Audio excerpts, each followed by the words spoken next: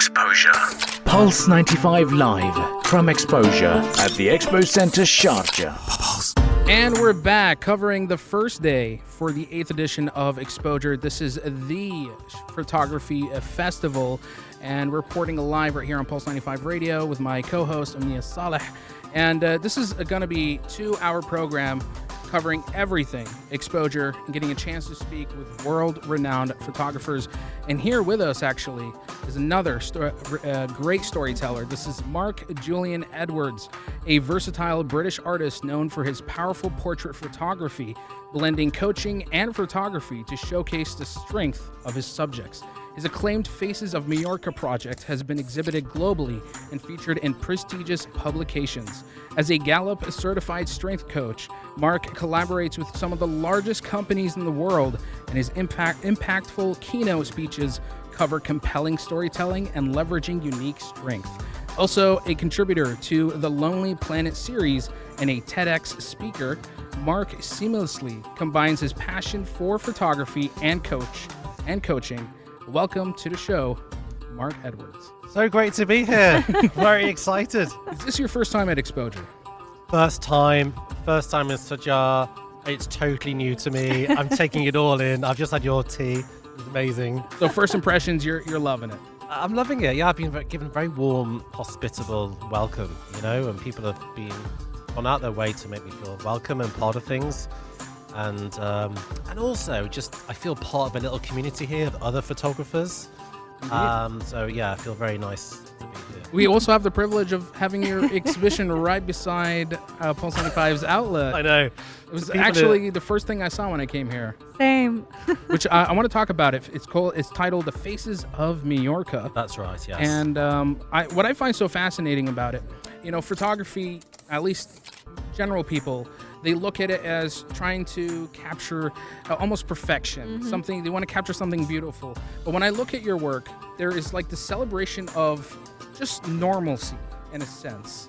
That's what I feel like you're trying to convey with the exhibition. Am I correct? Well, thank you. Yeah, I feel like you got me.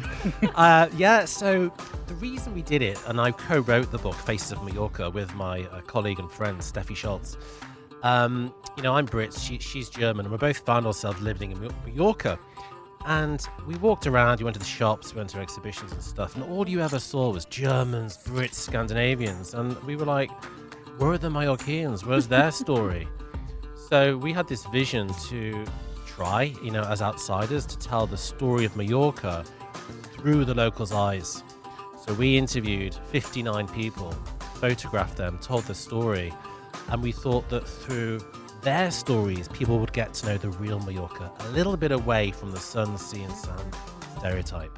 I love that. It takes it away from, the tourist traps or the stereotypes, and finding beauty in even the smallest of corners. Small things. If you look at the pictures here, you'll see like an old restaurant where just old people go. They have the same food. They come every day.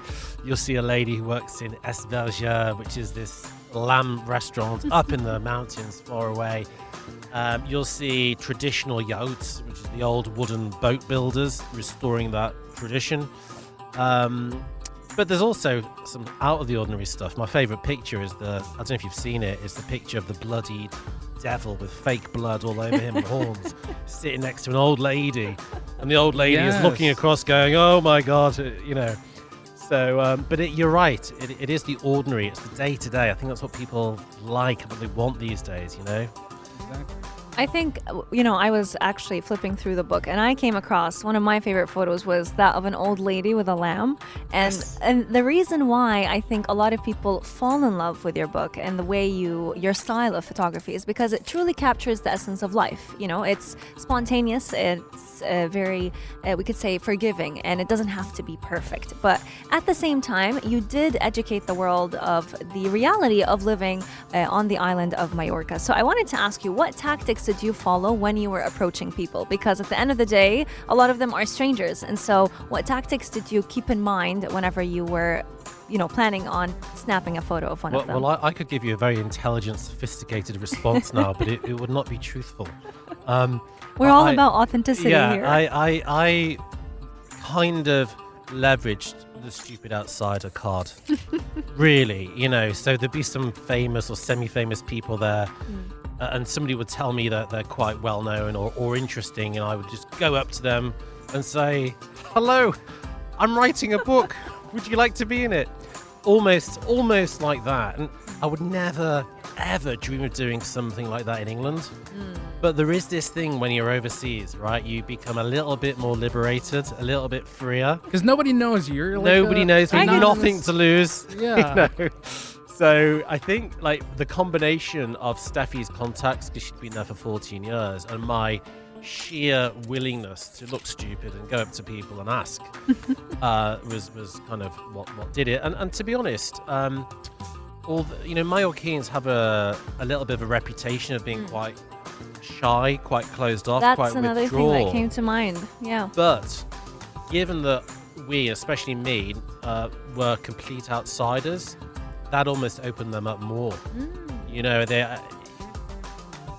I don't know. I don't know how to explain it. Was it easy to break the ice and Where spark a I think it's conversation? because they see you opening up, they're willing to open up as well. Yeah, and also we didn't rush it. So each of those people, we probably met 3 or 4 times each person.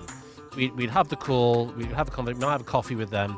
Then we'd say, okay, the first step is we interview you. We go along, we do the interview. The second step is the photos. Oh, so the interview is before the photo. Yeah, so by this time, they know us, they like us, they trust us, and they get the story and what we're trying to achieve. So that's why a lot of the time you get that real relaxedness in the photographs, and they'll share some more stuff there as well. So it wasn't rushed, we really took our time with it.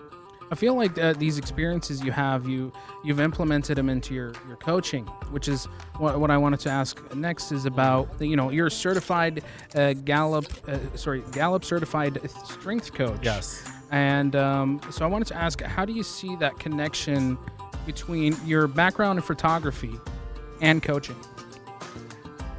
So if we... And thanks you for the question, because this is something I live by. I feel we all we put ourselves in boxes, right? You're a DJ, you're a presenter, you're a technician, you do marketing, you're a photographer. Well, not really. You're a human being, made up of these different strengths which you can apply to whatever field. For example, right? But both of you are outgoing people. You're person-centric. You're quite creative, right? I'm sure you could apply those skills to doing photography. I'm sure you could have written that book. Similarly, I would love to be on the radio, and I'm sure, with all due respect, I could do yours because we share some of those same strengths. I believe in that. And I think that's the point in a lot of my work. So I work with a lot of global FTSE 250 companies, training their senior leaders.